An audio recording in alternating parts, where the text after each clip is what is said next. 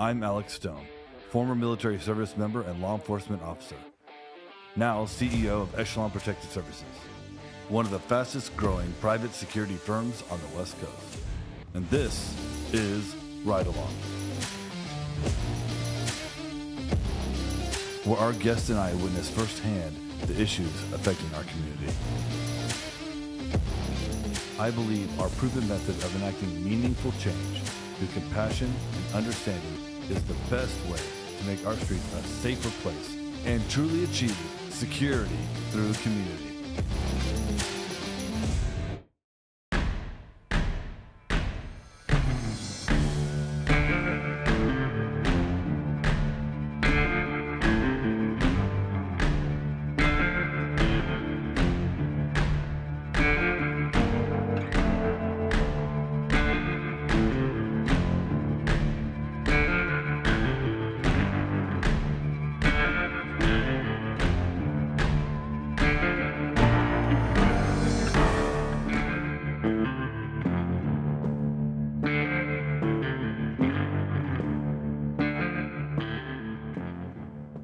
Hey, welcome to the channel. Alex Stone here with Reid Kerr.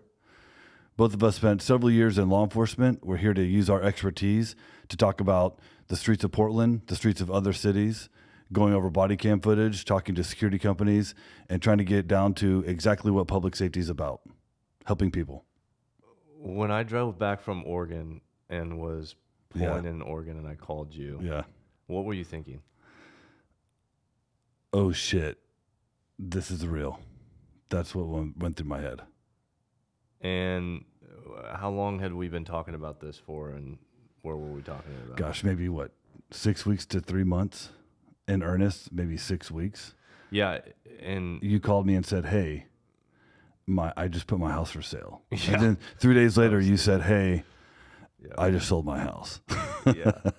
Which, I mean, you're starting a company, you know, and we had one client. No paperwork, mind you. No, handshake, not even a handshake deal because you're in another state. This is voice over cell phone deal. I'm in Oregon, Washington. He's in Oklahoma, and no handshake, right? And Reid just packs his entire family, 2 kids, a wife, and they just make their way up to the Northwest Territory, and here we are.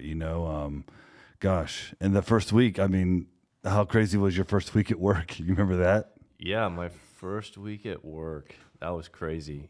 I had my appendix taken out. That happened. I got punched in the stomach where my appendix had just gotten taken out. That's right. That was a lot of fun. And got to experience firsthand what it was like to be a security guard. And I can say that it was really humbling, but I realized really quick that it was a difficult job that not a lot of people give credit to.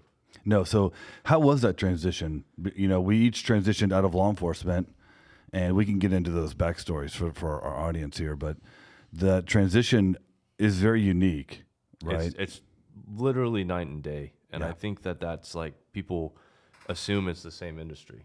They assume it's the same thing. Yep. You're doing the same thing. You both wear. You're just a rent-a-cop. It's totally different. And that's right. I think the best description I could give is humbling.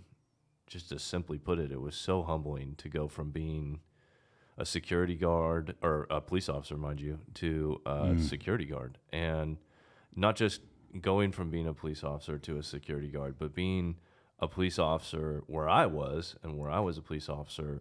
Cops were generally pretty respected. I mean, it's still a tough job, but it was a respected profession to a part of the country where, whether you're security or law enforcement, there's a large group of people who don't appreciate what you do. And so, my transition was really tough. I had to learn really quick that what I was doing was completely different, even though in my head, in my cop head, I thought it was the same thing. Yeah. Yeah. And what about you? Same thing. In law enforcement, you're granted the authority of the Constitution, of the government, to conduct investigations, to make detentions, and you're granted this authority over people's lives. And we use that, obviously everything has to be legal, ethical, and moral. And we're using that in order to create safety for the general welfare. You're protecting the general welfare of the public. And security, it's so unique because that's not your job. You don't have any authority really except on private property or protecting private persons. And beginning to understand those two different roles and just how unique they are was really difficult. I had about a 6-month transition period, I think. It took really 6 months.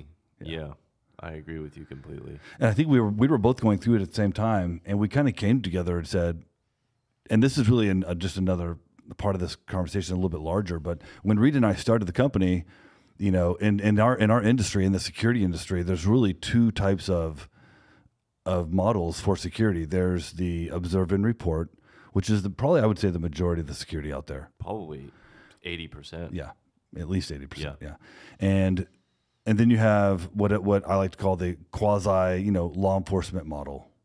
And with observe and report, that only works if someone's going to show up. And in a lot of the cities nowadays, in the Chicagos, and the Portlands, and the Seattles, San Franciscos, LAs, the emergency services, they are so lacking. No one's going to show up. That was just to touch on that. That was talk about shocker.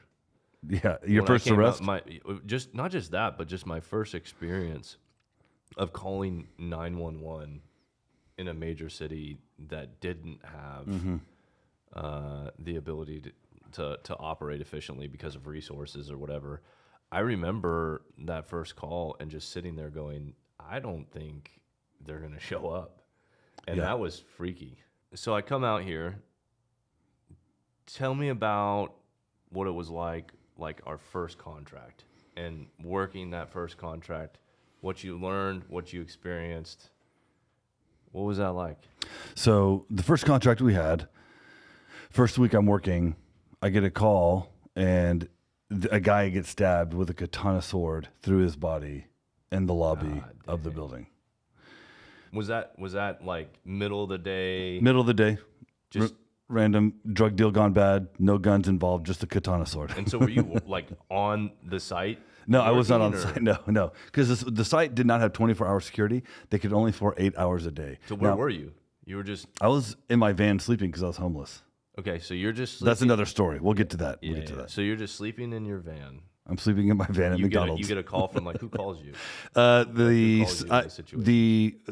gentleman who sits on the board for this investment group, who at this time is not really a friend yet. He's a friend of a friend, and kind of oversees 100+ properties in multiple Western states. And he says, "Hey, where the F are you at? Someone just got stabbed with an effing sword. I need you here now." That's pretty much the call. Yeah. And show up. And the crazy thing is, years later, we've Narcaned this guy multiple times, saved his life. In this type of work, you're always seeing the same person over and over and over again. Yes, you are. Today's victim is tomorrow's, suspect, who's tomorrow's witness. So I show up and, we capture the guy, we arrest him, cops take him, right, and attempted murder. And that actually went through. That the DA actually charged that. Wow. Yeah. From there, what was your expectation versus what actually happened? My expectation was that we could build really good cases. I could hand this off to law enforcement. Law enforcement would come in and arrest people. Make appropriate decisions. Right, trespass certain individuals, and the property would just get cleaned up by law enforcement. I was expecting an observe and report, but a very professional observation from someone who's done good investigative work as in law enforcement. I've done death investigations, sex crimes. So I figured, I'll write really good reporting.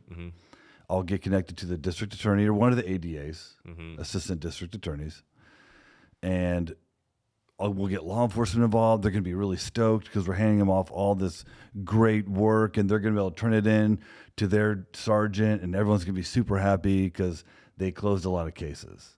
Right. And I would be on hold for 45 minutes, sometimes an hour, hour and a half, with 911, trying to get an officer just to show up to major felonies, major crimes. I don't know if you remember this call, but there was a female that was She walked from one property across the street to a store and was beat up by 3 people on the way there and robbed her phone, her purse. And it took law enforcement almost 2 hours to show up. And this lady was bleeding. I mean, it's just incredible, you know, the lack of resources. So you had this game plan. We're going into this property. We're going to professional observe and report. We're going to build some relationship with law enforcement and with, that's right, you know, with DAs. And then you hit a brick wall. Yeah. So what happens next? Well, I called Reid Kerr and I said, hey, I got this awesome company. You should quit your career in law enforcement, throw your pension away, and come help me build this company. I think I remember you telling me that. I remember you asking me that and us talking about it. It took a while. It didn't just happen overnight. Yeah. It took some real time. And to this day, I'm going to be honest with you, I don't know why I did it. What did your wife think? That was crazy. Yeah. Yeah. I was psycho. Because, I mean, Reid was a great police officer.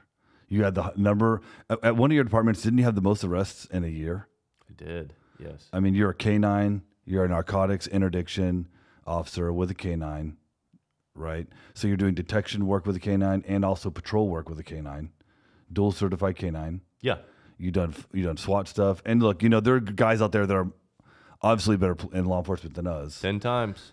I'm not saying that we were like the gold standard. Definitely not. Maybe the Keystone Cop standard, maybe right there. Yeah.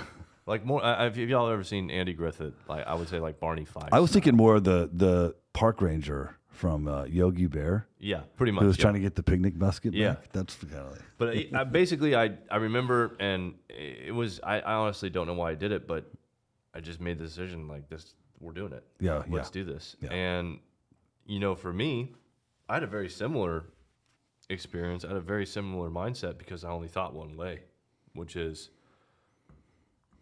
exactly what you thought, because that's the only tool that I had in my tool belt. Yeah. And the Constitution. Yeah, well, those executive powers, man.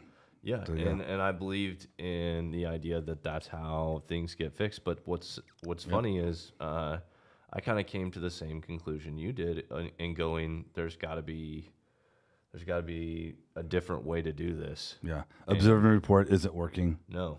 Acting like law enforcement, even though a lot of companies do it, you're essentially, it's bad. They become bullies. Yeah, I think that on a small level, and I think you understand this, people on the street, you have really 2 choices when you do that law enforcement model. And I've said this before, anybody that knows me, if you're not a cop, don't act like you're a cop. That's right. Because cops don't like that, and we're former cops, and we definitely don't like that. No. So if you're not a cop, don't act like a cop. No one likes that. Like, people don't like it. The public doesn't like it. Cops don't like it. Nobody likes it. No one likes you. Quit it. The people that will know immediately are professional criminals. Yeah. Because they've been around cops. They've lived with cops because they've been in prison, and they know when you're not a cop. And that's the crux of it, is you really have 2 options. Option 1 is when you present yourself as having authority that you don't have. Option 1 is you punk out. So when you get called on that, because I'd say the reason why it works is because 70% of the time people don't call you out. That's right. 70% of the time you do that, they say, okay, whatever, and they leave or whatever happens. The 30% of people who don't and say, wait a minute, no. You have 2 options. You either punk out, which anybody on the streets knows, basically is just saying, yeah, okay, never mind, my bad. That you've given up all credit. You're done at that point. You've lost that situation. You've lost long term because you're presenting yourself as being able to do something and you don't. And people on the streets don't have respect for that. I mean, people don't have respect for that anywhere, but especially the streets. Number 2, you either have to double down and do something that you don't have the authority to do, and that's what results in lawsuits. And nobody likes lawsuits. So. Lawyers like lawyers like lawsuits. That's who makes money there. Yeah, exactly. We know that. So, but yeah, so we didn't go with that model because that doesn't work. No. What did we do? What did we do, Reid? What were we going to do? We were in a place where we weren't growing as a company. Yep. Because we didn't have our business model down. Yep. We didn't know our mission. Yep. We didn't have a vision. I think we had core values, and I think that we have matching value. I think that we share the same value system. I think we had a semi-vision, but I don't think the vision was on par with what would actually work. No, we had the wrong vision. I think no, I mean, yeah, I think I think from the beginning our vision was to be really, really good. Yeah. And I think so our current vision is to be the standard bearer of security, which is basically a fancy way of saying we want to be really, really good. The problem is we didn't know what the hell we were going to be good at. And we didn't know what good meant in this industry. Yeah. We knew what good was. Being tactical, sound reports. Squared away uniforms. A really good knowing a lot of Jocko quotes. Yeah. And right. That's what people think. Yeah. And to be honest, it was none of that. No. So for me, I'm just going to go over one thing that was like, this is step one. It always came back to team. Yeah. So, obviously we're security through community. We're big on the community, but at the end of the day, we have the mentality that if your house isn't in order, then how are you going to take care of everybody else? And so that was kind of my change. That was my shift from, we're going to come in and fix this property and company and all this stuff to, let's make it about the people that work with us. Yeah. And everything should be focused on them. Yeah. We should sacrifice for them. We should pay them money we don't have.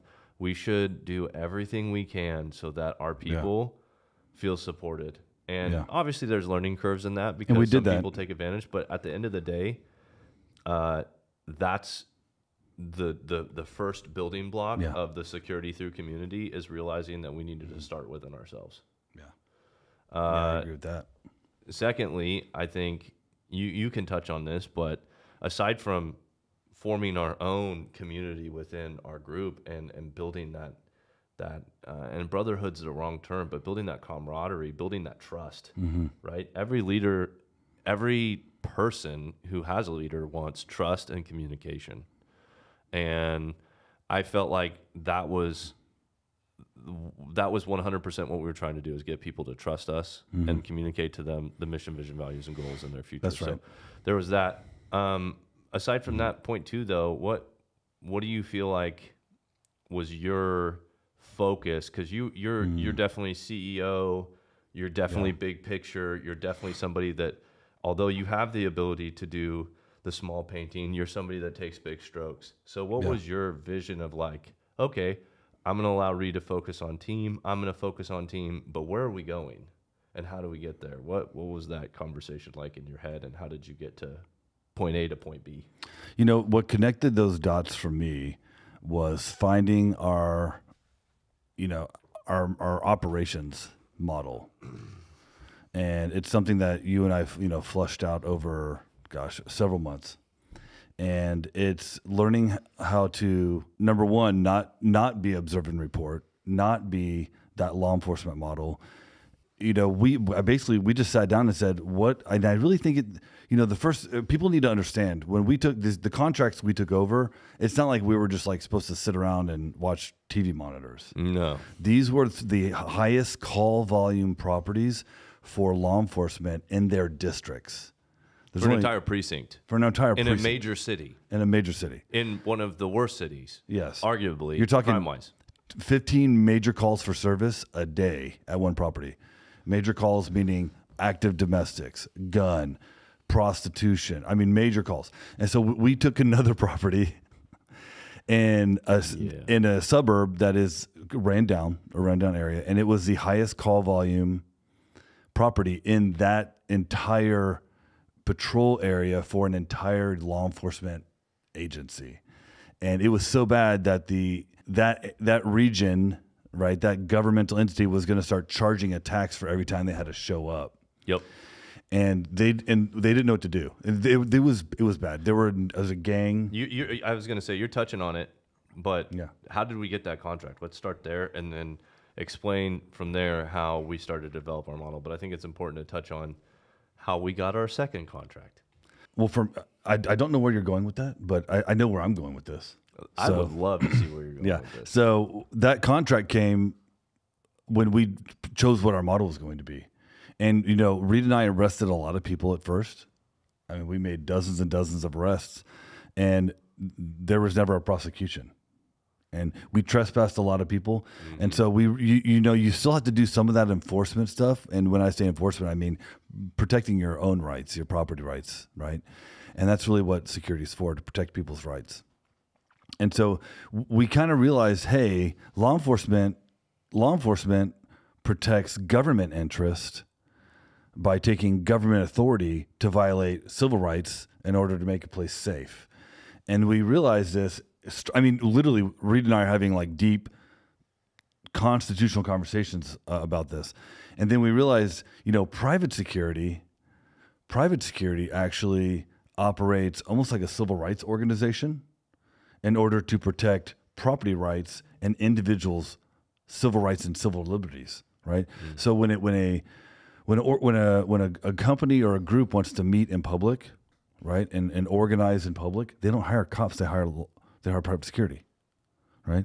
You know, even a Planned Parenthood, they don't rely on police officers to make sure that the women that are going in there for an abortion are safe.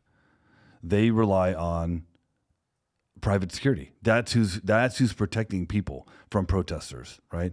And so I think what really changed the dynamic for me was the riots. When there were so many riots going on, and this is a whole other conversation, but the rioting and literally the looting and the rioting and the mass burning of major commercial areas in the downtown corridor made me realize that, you know, it's not the job of private security. Private policing should never really be a thing. Our job are to protect individuals and their rights and their property rights. And when I realized that, then that's when I realized that, you know, the best thing for a security company to do is to engage in a community and to increase that level of engagement to such a level that the criminal activity that people no longer want to be in that area. So if you have a criminal organization that's selling dope on the block, if you can get people to come outside their apartments or come outside their neighborhoods or walk, and you get a lot of people walking the streets and being outside, as you increase that level of engagement, those criminal activities are going to lessen because it's no longer a safe or conducive environment for that business model, for that criminal business model to make money, prostitution and drugs. And when people are scared, when they're scared and they're inside and they're afraid to come outside, that security company is really the first step of reenacting or reengaging or I guess reinitiating that level of community engagement. And that's what we needed to do. I didn't know how to do it, but I know that's what we needed to do. Yeah, for me, back to the point of transition in each other's head of like what it was for us to go from being just everyday security or doing what we're doing, you know, law enforcement model to where you were at. For me, it was like realizing that I was making it too hard. I know that sounds dumb, but just on like you're talking. Oh, break that down. Yeah, so there's a lot of things that you have to do as a cop. You have to you have to make certain arrests. You know, you do have some you know, the ability to not make an arrest if you choose not to. There are some things that you can have. There are a lot of cops that do that, right? Yeah. But the reality is, as security, there's a lot of things that you have the ability to do, and one of those things is time. And then the other thing you have is just this idea of, you know, I don't have this huge world that I'm responsible. It's not black and white like law enforcement. Well, yeah, but not just that. But you're not just responsible for this whole world or this whole area. You're just responsible for this specific thing that you're being hired to do. And although that maybe it doesn't feed into the idea that we support the whole community, which we do, and we care about the whole community, for me that was a big switch because I was making it too hard. I was thinking about we have to make this arrest, or we have to do this, or we have to, and it's like at the end of the day, I'm gonna be here every day. Yeah. Maybe I should just focus on getting to know some people. Maybe I should get to know everybody in this complex. Yeah, that's right. Maybe that's a good idea. And maybe I should, instead of going out and trying to find the bad guy or find the person who's breaking in, like that's all great. all something we should do, all something we should be a part of. Maybe instead of that, I should go have lunch with people that have lived here for 20 years and talk to them about what things would make their complex better or the neighborhood better. Yeah. And Community engagement. Correct. And we started doing those things to your point, and that was a huge switch for me because it was the simple things that built this model. Yeah. It wasn't this like I You're know right. that you're going there, but it was the little things of just going. Wait a minute. Yeah, I don't know if I should go there. I kind of want to tell us the story about how Reid and I were both going down the same path, but I don't even think that we knew. No, We didn't even know the road we were going down. To be honest. But it was a survival. yeah, so for Reid, it took the form of these meetings and these. I'm gonna sit down with these folks and try to figure out what's going on in their neighborhood. And for me, the switch, the light came on in my mind after the shooting. There was I think he just turned 18, maybe he was 17, 18 for a couple weeks. He was young, either way. Very young, clicked up gang member, was selling dope in the back of a parking lot, got shot and killed. And we were basically hired because of this incident. This led to us getting our second contract. And they basically told us, we need you to make all the gang members go away. And we're like, what do you mean gang members go away? And like, well, now they basically memorialized this area. And every night, 20, 30, 40, 100 people would show up from a legit, street organization, fire off weapons. And it was attracting other gangs. So it was causing more gang conflict. Reid and I talked about it, and we were like, hey, I was told the mom comes by at this time. And Reid and I came up with the idea of buying a white cross as a memorial. And we said, hey, we're going to, and I remember we had to call the owner. The property manager was like, you're not doing this. Hell no. I think we're trying to get rid of these people. Yeah. You can't put they're just going to come back. And I said, hey, look, right now they're coming 20, 30 meters into the property to where he died and putting murals on the wall, memorializing this area. We're going to take this cross and we're going to put it off property at the very edge in the corner of the property. We're going to take out a hedge. We're going to put it right there in the corner. And I think that this will actually keep them off property. Let me try this. And so Reid and I did that. We went and bought a little cross. We had it installed, and we waited. Well, we actually got permission. We waited for the mom to show up. We knew what the mom was driving, and the mom showed up. And we went and bought a whole bunch of items, teddy bears and candles, and we waited. And when the mom finally pulled up, I ran out of my van and I started putting all the candles and the teddy bears up. And she came up. I was in uniform, so I looked like a police. Looked like the police from the back. And she's like, hey, who are you? And she has other male family members with her. And they're all clicked up. The uncle just got out of prison. And I'm like, oh, I'm Alex. I'm one of the owners of the security company. And I heard that your son died. And so I thought I'd go and, buy all these candles. And I bought this rosary, and because I think they're Catholic. And, all these, we wanted to just show our appreciation and tell you that we're sorry for your loss. Yeah. And she looked at me, she started crying, and she goes, I'm sorry, I just wasn't expecting that type of reaction from you. I thought you were just going to be like the police, and I thought you were going to throw all this away. I said, no, ma'am, no, we respect your son, and we respect you. We would never do that. And then I talked to her for a little bit, and then I said, hey, would you be okay if our company pays for a cross, and we put that cross up on the property, and you can come here whenever you want to memorialize your son? And she cried. She said, we would love that. And they actually prayed over me, and then we all hugged each other.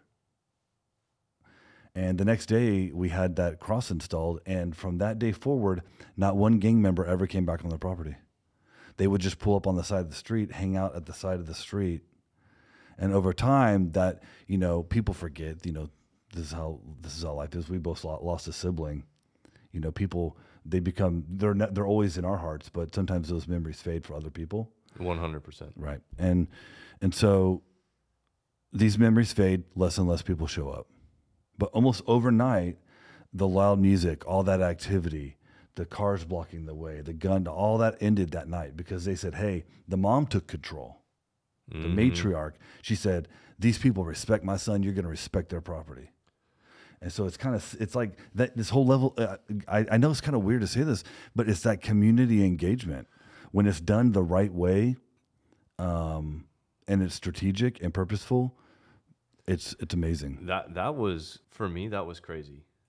That whole situation. And then, I mean, they kicked in the door and put a gun in the manager's face. Yeah. They took the manager and beat her up and rolled her over the front of her car just a day prior to this. Oh, I know. And I realized this when on other properties and other contracts that we took, the idea of people actually advocating for us. That's right. Because it wasn't us and them. We weren't separate anymore. That was huge. You're kind of describing that. You're kind of talking about it, but that became like a force multiplier that I was not ready for. Yeah. And it completely changed the game for me. We became a part of the community. We did. And when the community started advocating for us. Yeah. And when I would walk around, yeah, I actually knew that at any given point in time, when something bad would happen, yeah, if anybody from that community was there, they were going to be there for me. 100%. And they knew that from me, and there was that trust we were so enmeshed in these communities. We were so a part of them that we became them. Yeah. And then at that point, the people who had no hope, who had no advocate, who had given up on their neighborhood, hid in their houses, and just prayed for things to get better, had at least something to attach themselves to, which was us. But at the same time, we had something to attach, which is them. Yeah. And together, that's what formed really security through community. Yeah, and that was barbecues. us going, hey, we're not alone in this thing, and neither are you. Let's do this. And that's crazy. It is crazy. Looking back at it, it was really organic. And there was a lot of thinking. There was a lot of talking. There was working how to actually do that on a long Definitely term. intentional. It was intentional. It was intentional. But we were stumbling in the dark. We were stumbling in the dark. Intentionally. And we were learning as we went. Yeah, for sure. And then as things naturally occurred, we followed those patterns to the point of, wow, we're actually being successful. Yeah, and there were times when we would be like, and I kind of just hinted to this, we're like, hey, we're going to barbecue. We're going to go to this. We're going to go to this neighborhood, and we're gonna throw a barbecue. Mm-hmm. And it became a thing. And then next thing you know, they're having, the people there would have barbecues. Oh, it's my son. It's so and so's birthday. We all need to come to the barbecue. And we're like, well, we're not working. We don't really work that day and time. Don't care. No. We just want y'all to come here. Yeah, you don't have to be in uniform. Y'all are family. Yeah. And once you become family, it transcends. It can really transcend everything, bro. It really does. And that's what security really means. If you walk into a group of if anyone is in a room of 100 people and you don't know anybody in that room, your level of apprehension, unless you're a stone cold stoic, right? And you have and you can really control that, you're going to have a level of fear and anxiety that's higher than normal because you don't know anyone in that room. But if you are just put together with one person that knows everybody in that room, and they can say, hey, no, don't worry about that. This is so-and-so. Don't worry about that so-and-so. Nah, they're cool. No, they do this and that. And once you get to that level where you're building a network of relationships in a community through this community engagement, the level of fear subsides. Yes. It does. It decreases and allows people to then engage each other in that dynamic. And some of this, as I mentioned before, is organic, but a lot of it is intentional. Mm-hmm. I think we call it social dynamics influencing. And I think that a lot of people would say that, well, hey, I can do this. And yeah, people can do it. You can do whatever you want to. But it was really hard. And it took a lot of time, like extra time, where we didn't get paid for it, where we knew that the mission required us to get to know certain people and to build those relationships and to show that some people, it didn't matter. They wanted to know that you were going to put in the time outside of work. Like if you would have only showed That's up right. at work, if you would have only just been, hey, I'm a professional and I'm here for you. No, they wanted to see, is this really just about work for you, or are you actually here for me? Are you actually a part of the community? And so it was intentional, and it took time, it took effort, it took sweat.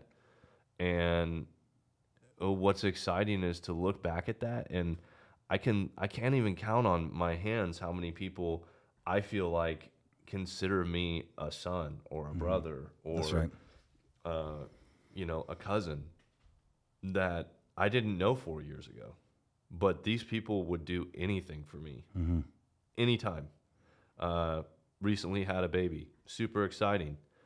I can't tell you how many of these people that we worked with that I didn't know, but just built relationships with, gave me gifts for my kids because they're a part of my life now.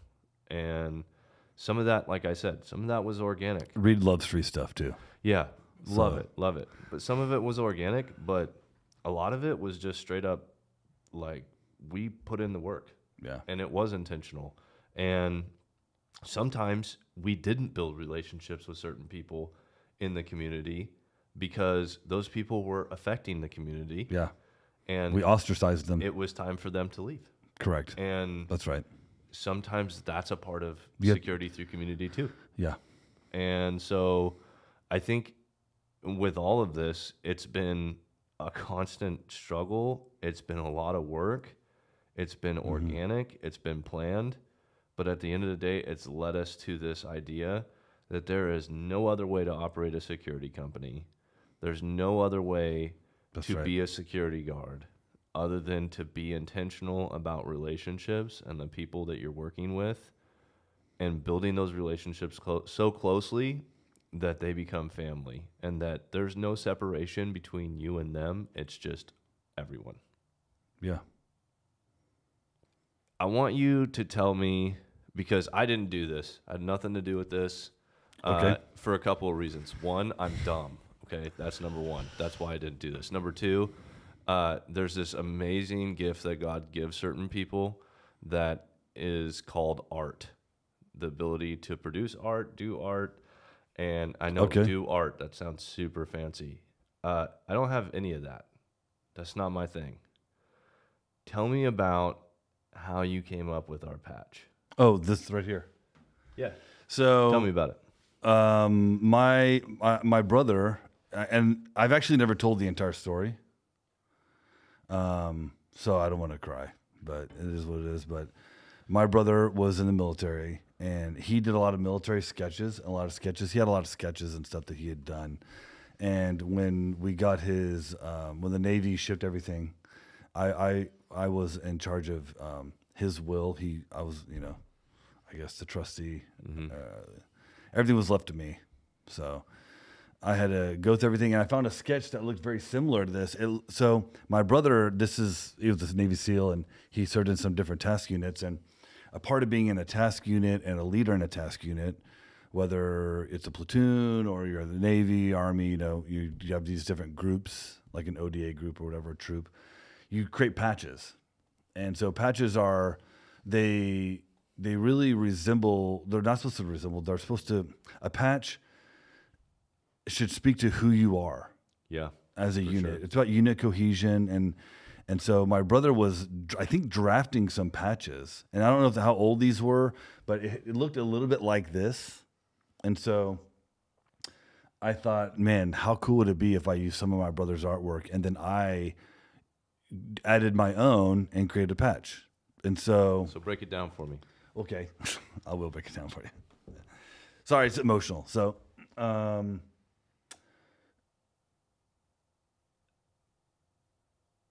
my brother has a best friend, and he and some other guys that they served with on a company called Echelon Front. And my brother, when he passed away, he had already put his retirement packet in, and he had already decided to join this team and to do that work. And at the same time, I told my brother, hey, I'd like you to, when you get out of the military, start a security company with me. And he said, let me think about it, because my friend wants me to work with him. And about 2 weeks before he died, he said, hey, I've decided I'm going to do both. I'm going to do your company, and I'm also going to go work with my friend. And so, and kind of to honor my brother and his relationship with this guy, I named the company Echelon. And so that's where the name comes from, Echelon Protective Services. I thought that every time I see it, it just reminds me of my brother. And so on the field here, you'll see there's the American flag, which I think represents my core values and what I believe in America and freedom, right?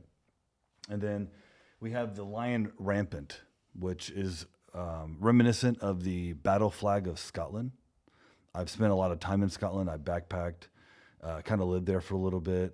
And I've been to Scotland like 6 times. I've spent a lot of time there. And that's their battle flag. It's a gold field with an orange or red lion. And the lion is upright and it's ready to attack in a protective stance. And so I chose that because I thought that this is what it looks like to be a protector. Right? This is what it looks like. It's not lunging forward, so it's not attacking. It's just upright in a protective manner. So it almost knows that there's an enemy out there. Yeah, it knows there's something out there. Correct. But it's not the aggressor. It's not just the aggressor. Simply ready. Ready. Yeah, just ready. Always vigilant. And then of course you have the 9 stars, which I thought would be reminiscent of our 9 core values. And so it's wrapped in a banner. I don't know. I just thought it looked cool as well. It's awesome. It does look cool. Thanks, man. I appreciate you saying that. Yeah. I wasn't ready for that question. Yeah. Sorry about that. That's all good, bro. I saw that back there. I'm like, oh man, we got to talk about that. So we're really here today to kind of highlight who Reid and I are, and the purpose of this podcast, and what we're doing with Ride Along and OPSEC Media Group. And so, OPSEC Media Group is a media group that Reid and I started. We believe that there's a lot of people in the emergency services industry, including private security, law enforcement, fire, rescue. Their role in having a healthy community is sometimes overseen or misunderstood. And so as a media company, we want to highlight the role of that first responder. And within private security, we specifically want to show how private security, when it's done the right way, can be a force multiplier in public safety. Yeah, tell the stories of the people that, their stories are not being told. I didn't know what security did.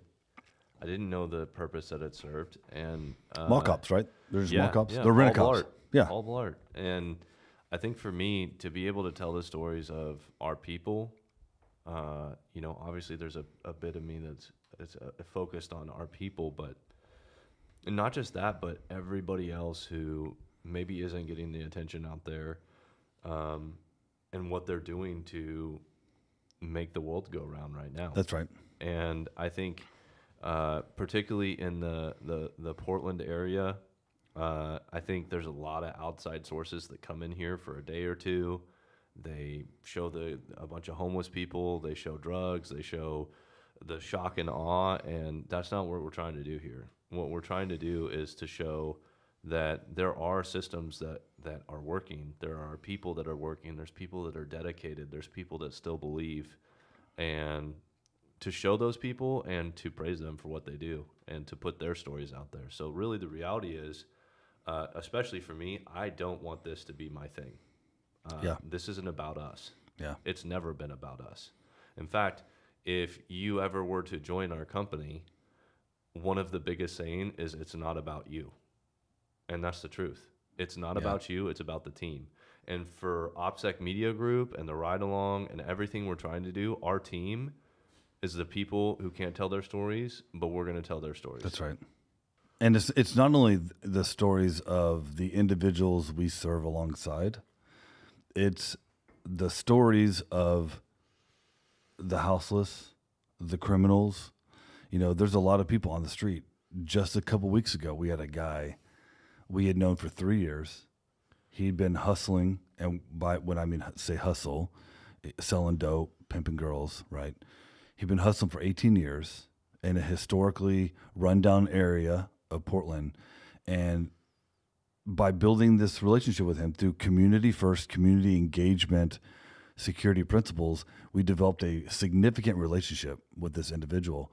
And over a period of time, able to convince him to reconnect with family back in New York, where he's from. During this time, he discovered his daughter is actually a pastor of a historically black church. His mother is also a deacon at the same church. And through discussions, we were able to convince him to go back home into New York. And this gentleman's living in an apartment. He has he has his own car, own vehicle. He has his own job. And so it's about personal transformation. It's about how companies can transform and become something better for the community, but it's also how we as a company transform individuals and transform communities in that same process. True that. Yeah. You're welcome to join us. Reid and I are going to hit the streets, do a little bit of riding along. Going to show you Portland. We're going to hit up some training with some Echelon folks. Stay tuned. Thanks for joining us on this podcast. This is going to be episode 0. So we're going to be headed to do some training here in a little bit with our team. We're going to ride around in the van, Alex and I. We're glad you came along. Let's do it.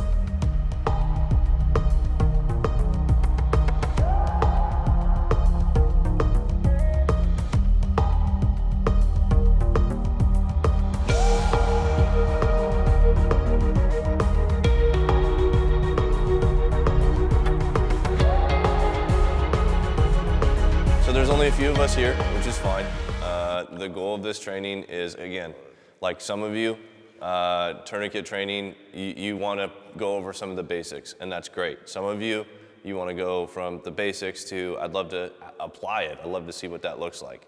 Everybody here, raise your hand if you have been, or just tell me, been through the EMT that works for our company and that worked in the ER and did all that jazz. Have you guys been through his gunshot wound training? Wow. Yep. Yeah. Y'all have been, so everybody's been through that training. In that training, we talk about tourniquets, we talk about gunshot wounds, what that looks like. So we've gone over a lot of the basics of what this is all about, right? So we can cover some of that. We can kind of do that off camera if we need to, some of the basics that we covered in that training, but that's the goal of this. So scenario number 1 is basically just gonna be kind of walk, crawl, run type of things, or crawl, walk, run, there we go. And so basically we're just gonna start off with, basic, hey, let's try to put this tourniquet on somebody else. Let's just do that. Full senses, full good to go. Let's just practice that a few times. Yeah, take your time, ask questions. Familiarization with the tourniquet. Yep. Understanding the injury, finding the injury, placing the tourniquet on correctly, applying the tourniquet. Mm-hmm. And then from there, we'll just kind of work our way up. And again, the goal of this is that when the time comes that you do have to use your tourniquet, yeah, you may not have everything down. You may not be, the Special Forces Green Beret that could do it, with one finger and one hand. That totally isn't what we're looking for. We're looking for, if there's a community member, somebody that we love out here that's injured or hurt, we're gonna be able to save their life. So that's the goal of this, and I do appreciate y'all for coming. Boom. I think what you could do is you could get some good shots of them doing like some application of the tourniquet, right? Because that's what we're gonna do. So who hasn't actually done? I haven't done it in a long time. I haven't done it in a long time either, but who hasn't done a tourniquet application? Tourniquet application, you've done it? Yeah, I've applied the tourniquet. You're used to it? Not somebody on bleeding. But you've done it, you understand? Okay, so there's a billion different ways to skin a cat, as people say. But I'm just gonna real quick show y'all how I load my tourniquet. Now, I'll tell you that a military person yesterday, let's unlock that for that guy. I got it. A military gentleman yesterday said, hey, by the way, you did that all wrong. And that's the beauty of training and people with opinions is they can say whatever they want. This is just how I know how to do it. So what I do is I take the tourniquet. This is a 1 loop. Sometimes you have 2, right? So you have to remember which one you have. And so with the 1 loop, you're gonna pull that through. And what I like to do, the goal is that you get it like this, so you give it plenty of room to where it forms a loop. Other teams and other when you form the loop, you put it together like that, and you wrap your tourniquet. And that right there is what people call a loaded tourniquet. You can put that in your pocket, you can put it in your vest, right? And so then when you go to use it, you just pull it open, and it forms straight into a loop. From there, some of the basic principles of tourniquet application. Now, some people like really get in. We're not trying to deep dive into. Is it high or die? Like some people get really opinionated on this. We've never been opinionated. It's about results, right? So, the goal is that you want to be able to get this tourniquet high or die. You don't want to put it on a joint because it's not going to do anything on a joint. So as high up on the joint as you can. When you're applying a tourniquet, you want to apply it to where you can have your hand available, to where if you're applying it to yourself, I can apply this tourniquet myself. I don't need another hand. I can go here, I take the windlass, and I can start applying the tourniquet. Does that make sense? If I did this tourniquet application where the actual string of the tourniquet was this way, it's going to be a little bit more difficult for me to get to that and pull it and see how it's underneath me now. So you want to apply the tourniquet to having this actually facing you to where if you did get injured yourself, you're doing this, It's the right? red to the heart, right? Yeah, that's what a lot of people say. I just say, hey, put the frickin' thing in your direction pretty much, right? So that's that. So the basic principle is really simple, is high or die. You don't apply it on a joint. And you're basically putting it to where you know you have access to this and you can apply it, or red to the heart, right? You go there, pull through to where it's cinched. And then here's the thing about tourniquets that everybody should know, and again, we've already gone over this, tourniquets really hurt. They suck. It's gonna hurt worse than the actual wound. I personally have never been wounded and had a tourniquet applied to me, but I've had several tourniquets applied to me, and they really do hurt when you put them on there tight. And you want them really tight, okay? Some people say that you write the time on here, you do all that. You can. The reality is we're getting the job done, and we live next to 2 very awesome trauma hospitals. Yep. So the reality of writing a tourniquet thing on there and it being, 5 hours before they get to the hospital is pretty rare. So the basics is getting that on there to save their life. Some quick things that you go over with tourniquet application. If it's a team member, right, with tourniquets, team members, you're gonna wanna consider a few things. If they're losing a lot of blood, and you have a team member that's losing a lot of blood, you're gonna have to make sure that you take their firearm from them. So that's something that you need to remember. Why do we take their firearm from them? Because if they're bleeding out, and they're incoherent and they don't know what's happening, sometimes they don't know who you are and they'll assume that you're attacking them. Their fight or flight kicks in and they might shoot you with it. So the goal is to talk them through, I got you, I'm your team member, and once the tourniquet is applied, or even before the tourniquet is applied, which I would say after, you're taking their gun away from them and securing it to the best of your ability in any kind of like urban street environment. Does that make sense? For a citizen, when you apply the tourniquet, and really in general, this is probably the #1 thing that people forget that's super important that I want to train while we're here. What is the one thing that you get from blood from people? Diseases. And we work in a disease-ridden place. Most of the places we work are disease-ridden place. So the goal is that we glove up before we do anything. Easier said than done. When you're stressed out and you're thinking about 7 different things and the person that you love and know, and you know their kids, you know their wife, you know everything about them, and they're bleeding and they're gonna die if you don't save them, it's really hard to remember I should probably put on gloves. But it's super important that you do. If it's a community member and you're rushing over there, it's really hard to remember to put on gloves, but you guys gotta do that because you save somebody's life on the street, that's great, but you might have put your own at risk if you don't glove up. So, Question about that. yeah. I'm assuming under high stress environment with the adrenaline flowing, it's going to take anywhere from 20 to 40 seconds to glove up. Is that going to make a significant impact if they're bleeding out? Like what I want to know is the time difference to put the gloves on. Will they die because of that? Yeah, I would really like that actually. Yeah, because I think that's a tough question. Yeah. Sometimes you can have a very traumatic wound that can sever a complete arm, but the capillaries in the body will cease and pull in and actually stop the bleeding. So the body, when you have a lot of traumatic wounds, will actually stop the bleeding itself for some time during that period of shock. right? But then again, it just depends on where they're cut. Is it an artery? You know, is it just veins? Is it in the hand? Is it in the arm? It really depends on where. So, if it was me, Take the time to glove I up. would glove up. Yeah. If it was me. I think that's something that you should do. I think the more you do it, the more you train. You can probably get a glove on in 5 to 6 seconds. Probably. If you're training it and doing it, right? Yep. Cool. And that's 100% true. You got to train it, and the more you train it, the more you get used to it. And a lot of people, you know, so I carried 2 different types of gloves. You know, I had gloves for when I was doing things, working with my hands, you know, whatever, and then I had gloves for that exact purpose. Yeah. They were super loose fitting, you know, they not like balloons, but they were, you know, looser fitting to where it wasn't like, you know, like some people, they take 40 seconds to get on their damn gloves and it's not emergency situation. So, that's just some real basic first things to cover. And I say that, and I want to preface that by, we've already done a gunshot wound training and gone over these basics. Right. This is just touching on a few things. So obviously we don't have firearms and things that are going to hurt us because we're training, and that's a bad move. So that's really good.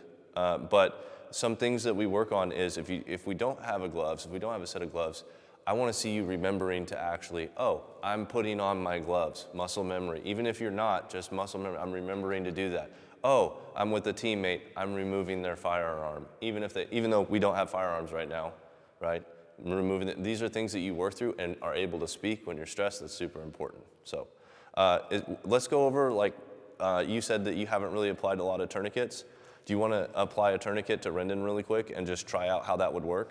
Okay, so Rendon, your arm's injured, you're down. So I'm gonna, again, just really quick show you how to load it. Yeah. So what you're gonna do is you pull out and make a pretty decent loop, okay? You take that and fold it over itself, right?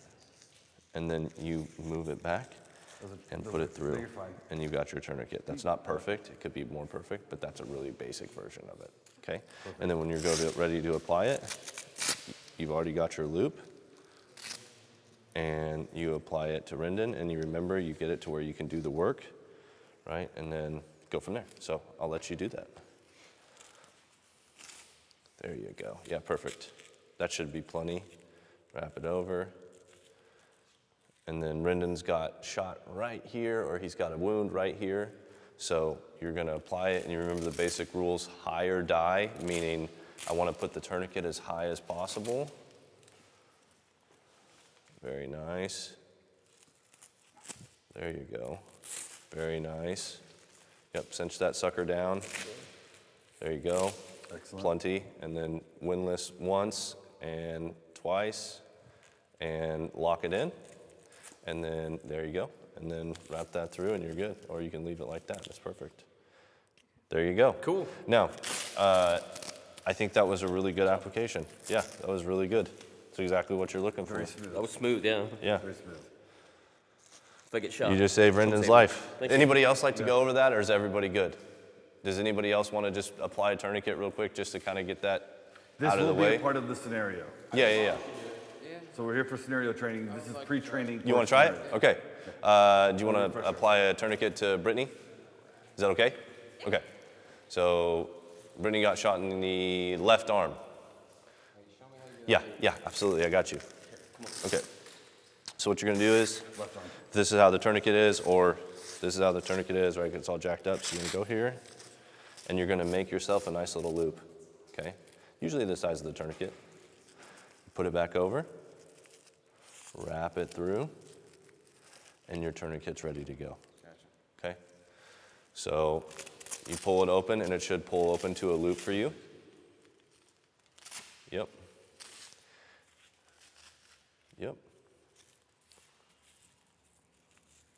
Very nice. Very nice. Yep, just like that, bro. And so she got shot in her left arm. Left arm. That's right arm, left arm. You got it. And whereabouts? Yep, and right there. So should I glove up? So I'm gloving up. There you go. Yeah. Chopping off the shirt. Yeah. So you got high or die, right? So that's obviously a joint. So like somewhere as high as you can get before you get to the joint. It's all good. And you're gonna wanna get it to where you can get to it. So when you apply it, you'll wanna apply it to where it's just right there so you don't have to find it, right? So there you go. And Good also, call, bro. Yeah, go in ahead. case you might have 3 other injured people. Yep. This might be just one of the injured in a mass casualty event. So you want that windlass facing the victim because maybe you didn't put it tight enough. Right. And so maybe the injured person can say, "Oh my gosh, I'm still bleeding," and they can tighten it themselves. Yeah, exactly. So you always want it so that the individual with the tourniquet on has access to tighten it further. Excellent.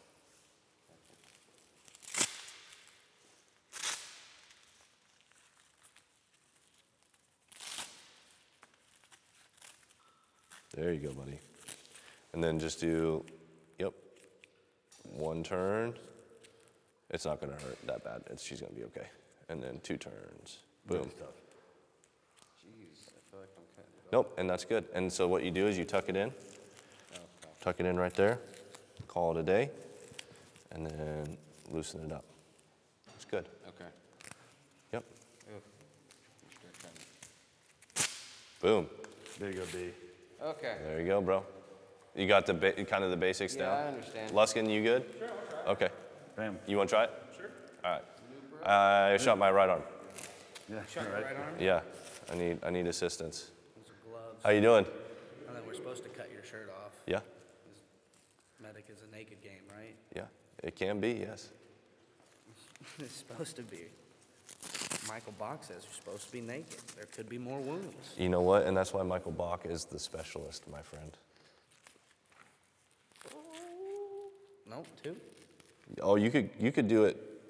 The reality is, what we think is tight is not tight. It's not tight. You want to put that thing on tight. Yeah. But you were asking what would You're hurt gonna me. crank Yeah, it so long it term. don't crank Yeah. no more, and then you're gonna. And you're walk gonna it try back. to do it even more after it doesn't crank no more. So yeah. What's up, Petrie? Okay. So the first scenario, what we're gonna do is we're gonna just talk it out. We're gonna make it super basic. So your teammate's gonna be laying on the ground.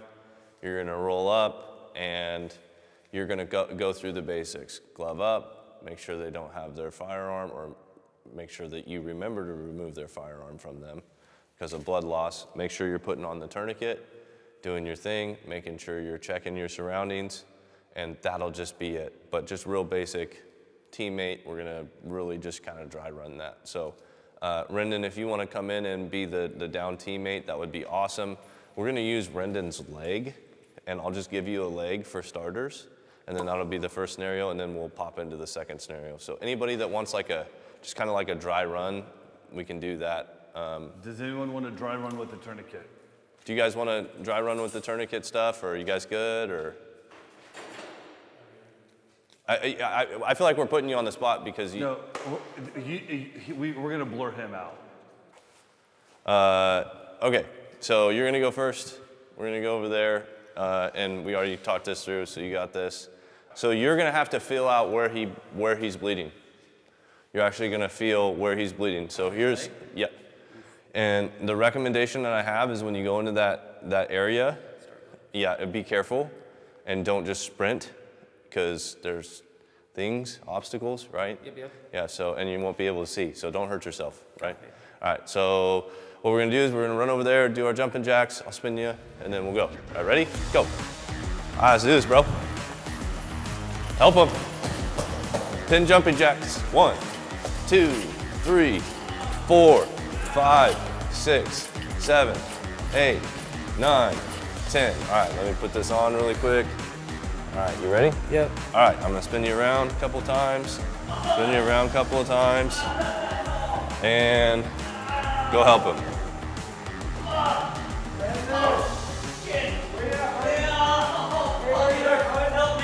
Help me! God, there's fucking blood everywhere. Help!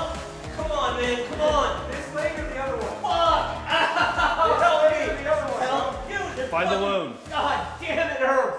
Fuck! Come on, Find man. the Come wound. on. There you go. There you go, buddy. Shit! Yes! Ow! Fuck! God damn it! Come on, man. Shit! Come on, man. I got fucking kids, dude, I got kids. I got you, brother. Come on, man. Don't worry about it. Oh, fuck. It's gonna hurt. Oh, fuck. It's gonna hurt, buddy. Fuck, come on, I don't want to die, dude. Don't let me die. I got you. Don't. No! Fuck! God damn it! It hurts, man. God! Fuck! God damn it! And in scenario. Good. You okay? Let's get that off. Hold on, I don't want to jack up your hair. Just let me undo it. Don't mess up his hair, bro. That's the best part. You good? Yeah. Okay, good job. You good, brother? All right, let's take it off. That was a perfect application, bro. Yeah. All right, let's take that off. Oh, was that tight? My bad, my bad. No, it's okay. It's supposed to be tight, right? Very good. Brendan, good screaming, bro. My God. I know. Oh, geez, that was a Like, little someone's loud. gonna get the academy. I was going to say, I think we're going to get called by the police. Yeah. That sounded miserable. I love it. You gotta stay there though. Okay, so we're going to do a quick little after action. Dude, your hair looks awesome. So let's talk. Here, everybody come over real quick. We'll talk. How did it feel? Real. It felt real? Yeah. Felt a little amped up, like, Panicking for a second. yeah, a little bit of like, I'm not sure what to do. I heard Alex in there, hey man, find the wound, find the wound. Yeah. These are internal things that we tell ourselves. You gotta tell yourself that. So question, we went over some basics. One of them was high or die. You killed it, good job. You got high or die, 100%. What was one of the basics you didn't do? Gloves. Or cut his pants. It's gonna be a thing. You're gonna that's freak. okay. Yeah, it's okay. But just remember that. If that was a team member, I get it. You know, sometimes you take that risk, but the reality is just it's gonna be hard when you're stressed to remember, oh crap, I gotta Can I put say on something my else? gloves. Yeah. So it's good that you're okay. You when you initially entered, you found him, which was good. You were able to locate him according to sound, right? You went immediately for his left leg, and you kept on that left leg, and you expected him to give you feedback as to where he was shot or where the wound was. Now, a lot of people who are shot are going to be in shock. They might think they're shot in their chest. They might think they're shot multiple times, right? So don't always assume that the person who's injured is going to know where all the injuries are, because it's likely there's more than one injury. Wouldn't you agree? 100%. So keep patting down. Now we told you he's only going to be injured on the leg, but you know they could have another injury. So just because you think you've finished it, once you get that tourniquet on, keep looking for more of that, you know, spongy feeling, Looking for work. that spongy wetness. Yep. Good job though, Yep, bro. That excellent. was honestly handled amazing. So that was really good. Anybody else like to go, or we can leave it at that? Would anybody else like a shot and just see what that's like? Yeah. Like a shot? Hell yeah, okay. I'm gonna talk to Rendon. Should he cost so much? Yeah, he's good. Okay, We're good. We're acting. We're filming. okay. Is there anybody that's over there that's gonna hear him screaming that loud? Maybe the Narcan people, the Narcan clinic. Oh, they're thinking somebody's getting fucked back here. Hey, buddy, you good? Yeah. Okay. Oh, geez, dude, you got it more wet? My God, son. Okay. Yeah, I think that's good. Is that what you guys look for? Tone down? That was fucking awesome. Oh, that was crazy. Yeah, that was really stressful. It was making me When he stressed. I'm asked like, you where you're shot, you're like, I don't know, I fucking hurt. yeah. Dude, I can pass out from one loss too, right in the middle of it. Actually, yeah. That's what I was thinking. I was like, I'm gonna freak out in the beginning. You should pass out like shock. That's good. Yeah, that is good. No feedback. Yeah. It's good. Because you can't trust someone's feedback, bro. The fuck no. Now, it's a team member, but even a team member, you're not going to be. They're gonna be- Yeah. they're gonna be Dude, if I got shot out of here, I'd cry and freak out and be like, it's everywhere. I just shit myself. I just shit myself. Yeah. Okay, That's funny. Brittany, same thing. Good to go. Just remember some of those basics. You know, obviously, like what Luskin's saying and Bach always says, it's done. It's a naked sport, right? But we're not going to cut off our teammates' pants during scenario training. But obviously, working through that, working through the basics of high or die, and working through the basics of like, you know, making sure you glove up. All that's important. If you don't do anything, that's okay. Like if you miss all of those, that's good because we learned, we got better. So whenever you're ready, you ready? All right, let's do it. Here we go. Got a teammate that's been injured. He's calling for backup. Let's do a couple jumping jacks. 1, 2, 3, 4, 5, 6, 7, 8, 9, 10. All right, I'm gonna put on a blindfold. There we go. And then I'm gonna spin you around a little bit. Spin, spin, spin.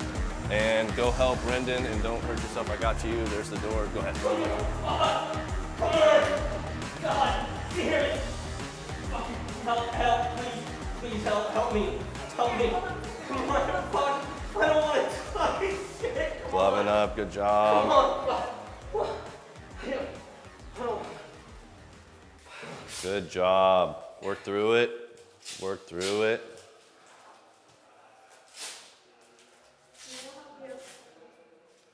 Yep. Work through it. Good job. Oh, fuck! Fuck! Come on! Don't do that! Come on, stop, please!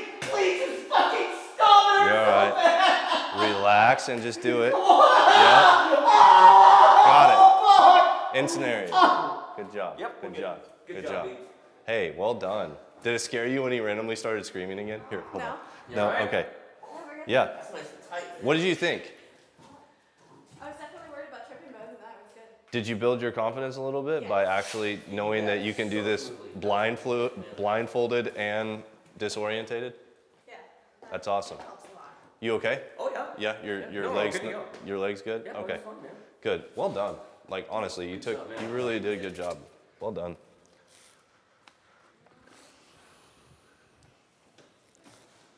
Would anybody else like to go? You want to go? Okay, cool, man. And Bobby, right? Bobby, cool. Yeah, Let's go ahead and give her some good feedback. I think that's great. Is that all right? Let's do that over here. Yeah, come on. Everyone deserves to hear directly from the instructors. Yeah, it's really important. 100%. Number one, super smooth.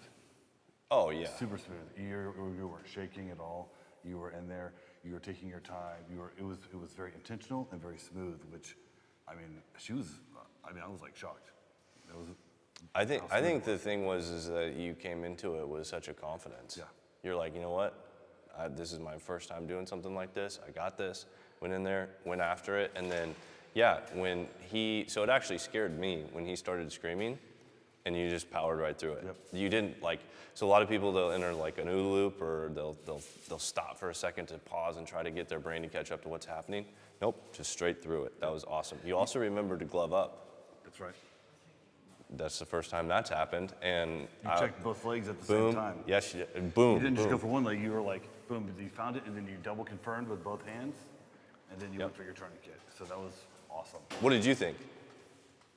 Like feedback-wise, like what? Honestly, it was just mostly, I noticed that I messed up with the tourniquet. I got caught in the loop. You worked right through it. Yep. Yep. Redo that. Yeah. Other than that, You feel confident though, compared to yeah, that's good. Could you do that tonight? yes. Okay, that's what matters. That's all that matters. Yeah, Good love job. it. Well done. Thanks, B. Okay, you about ready?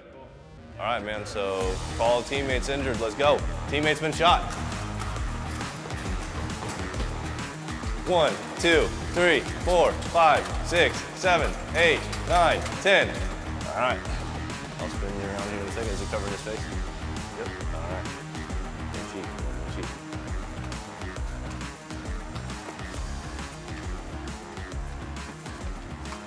All right.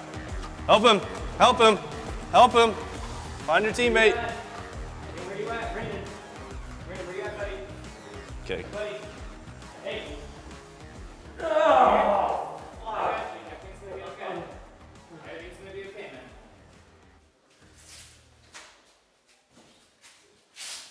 Everything's gonna be okay, bro. Let's see, we'll just look here. Hey, man, don't worry, it's gonna be good.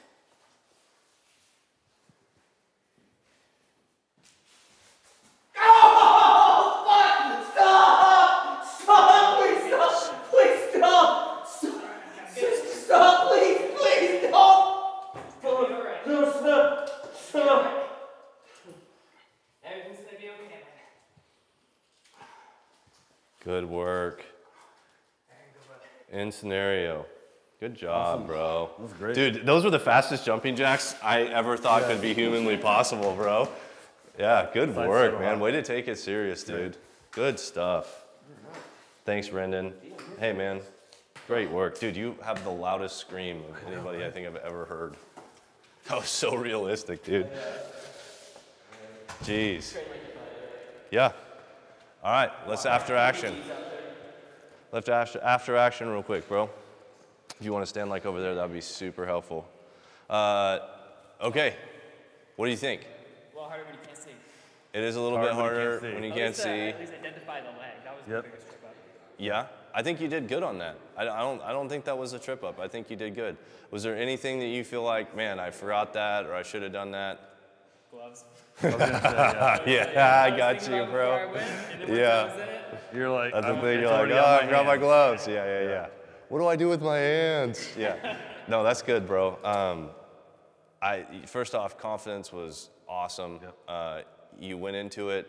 It's obviously like, you can't see. It's hard, but you said you had trouble identifying. I felt like you did really well. I felt like you went in and you immediately started identifying, and you didn't really hesitate. So I don't think that was a poor spot at all. I think you did good. Mm-hmm. What is your feedback? The sense I had was that, especially with your scenario, it was about the victim. It was less about your hesitation, your fear, your concern, that you didn't have, that you were lacking the sense of sight.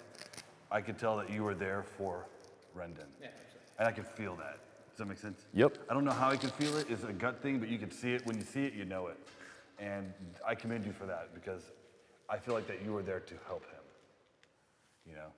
Again, you were smooth, really quick as well. That was the first time he took a different position. He's been on the wall on his back the whole time. I think that you probably had the hardest because you had to find the wound, which was on his thigh, but he was upside down. So you did a great job there. What else? I think it was good. Yeah. I think it was really, really good. I think you did a good job, bro. Yeah. Love Appreciate it, brother. Yeah. Thanks, bro. Good work. All right. So, yeah. Future scenario trainings where we say, hey, we want to show up and have people film, they probably won't be like this. We're not going to do some of them will be, but some of them will be like, hey, you're going to arrest somebody, work through arresting somebody. Yep. Some of you guys are the ones that teach that. A lot of you, actually, which is great, right? But some of them might be, hey, you're arresting somebody, and then somebody else tries to intervene. So it's not always going to be like this. So if you guys want to continue, the reality is that if we do some of these, and I know Osmond's pushing this big time, is a lot of the feedback we've gotten from our people is, hey, these scenario trainings are great. Can we take it up a notch? Can we make it a little bit more realistic, a little bit more we want more? We can totally do that. But as a company, we have to start working our way through the basics, because it's just like basketball. If all you do is know how to shoot three-pointers, but you can't dribble, what's the point? So that's what we're going to do. So thank you so much for showing up. Yeah, that was awesome. Thank you for putting on the class. Yeah, Hey, totally. man, it's good times. Do like a jump high five. Yeah. Go! Go echelon. Yeah. Cool. All right. Well, see you later. Awesome. I feel like you could turn yourself into an anime character pretty easily. Easy. 2 seconds.